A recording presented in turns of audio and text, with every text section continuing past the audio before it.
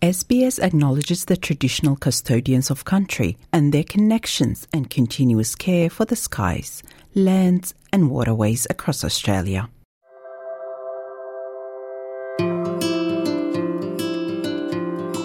You're listening to Australia Explained, an SBS audio podcast helping you navigate life in Australia. If you don't celebrate Christmas, you may be curious about seeing someone dressed as Santa riding a surfboard in December. Australians have adopted some European Christmas customs while also creating their unique traditions. The great news is that there are numerous ways to celebrate Christmas in Australia. Christmas Day for me is getting up and going for a swim and being outdoors. I'm your host, Maram Ismail.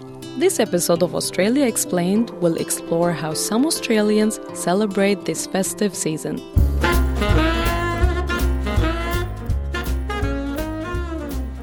Christmas is a religious holiday celebrated by Christians worldwide to honor the birth of Jesus Christ on the 25th of December. It's a time for family, gift-giving, and sharing love and kindness with others. While it's still a religious holiday for many other Australians don't observe the spiritual aspect. They see the holiday as a way of getting together with the family and friends, relaxing, and having a feast.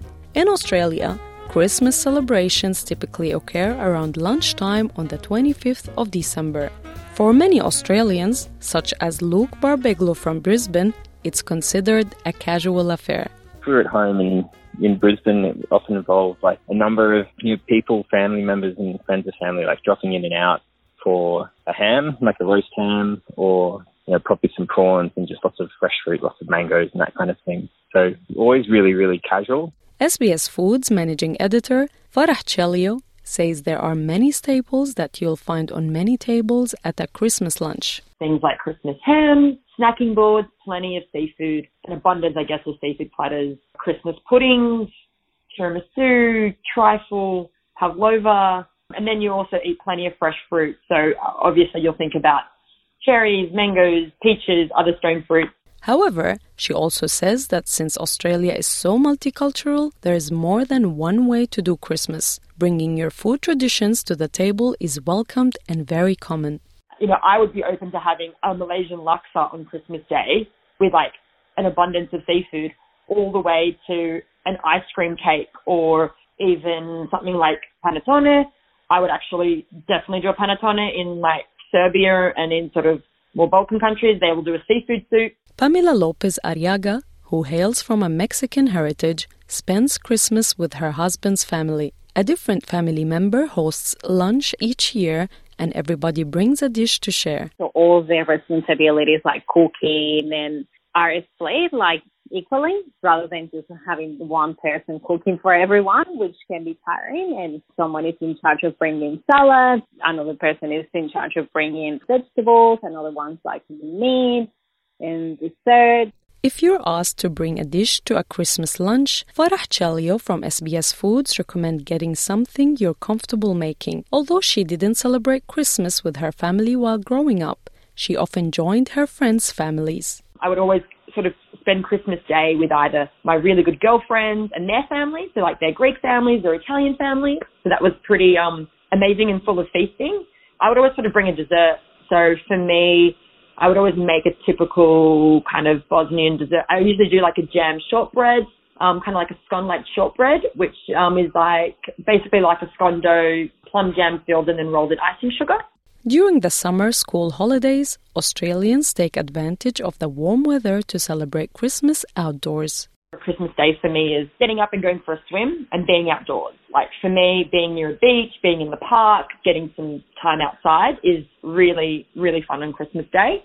And you'll find that, especially if you go to your local park, loads of people are having an outdoor Christmas. It's exactly what Pamela Lopez Arriaga enjoys doing during Christmas. Sometimes just last year, we went to the park, which was amazing because obviously no one needed to clean up or host Christmas at their place. And I love that because it's summer, it's very casual, everyone is just in a good mood. After exchanging presents and eating lunch on the 25th, many people turn on their barbecues the next day and watch the Boxing Day Test match with the Australian national cricket team and an opposing foreign team. Luke Barbeglo says he never misses the Boxing Day Test match. Growing up, all through the 90s and early 2000s, Australia had a really dominant cricket team. And so, Christmas always felt like a really celebratory time of year. And then you'd have the Boxing Day cricket test start. And there was always this sense of, Australia's going to win and all that. And so, there was a lot of positivity around that. And so that's kind of the Boxing Day test is the one game of cricket I really watch every year.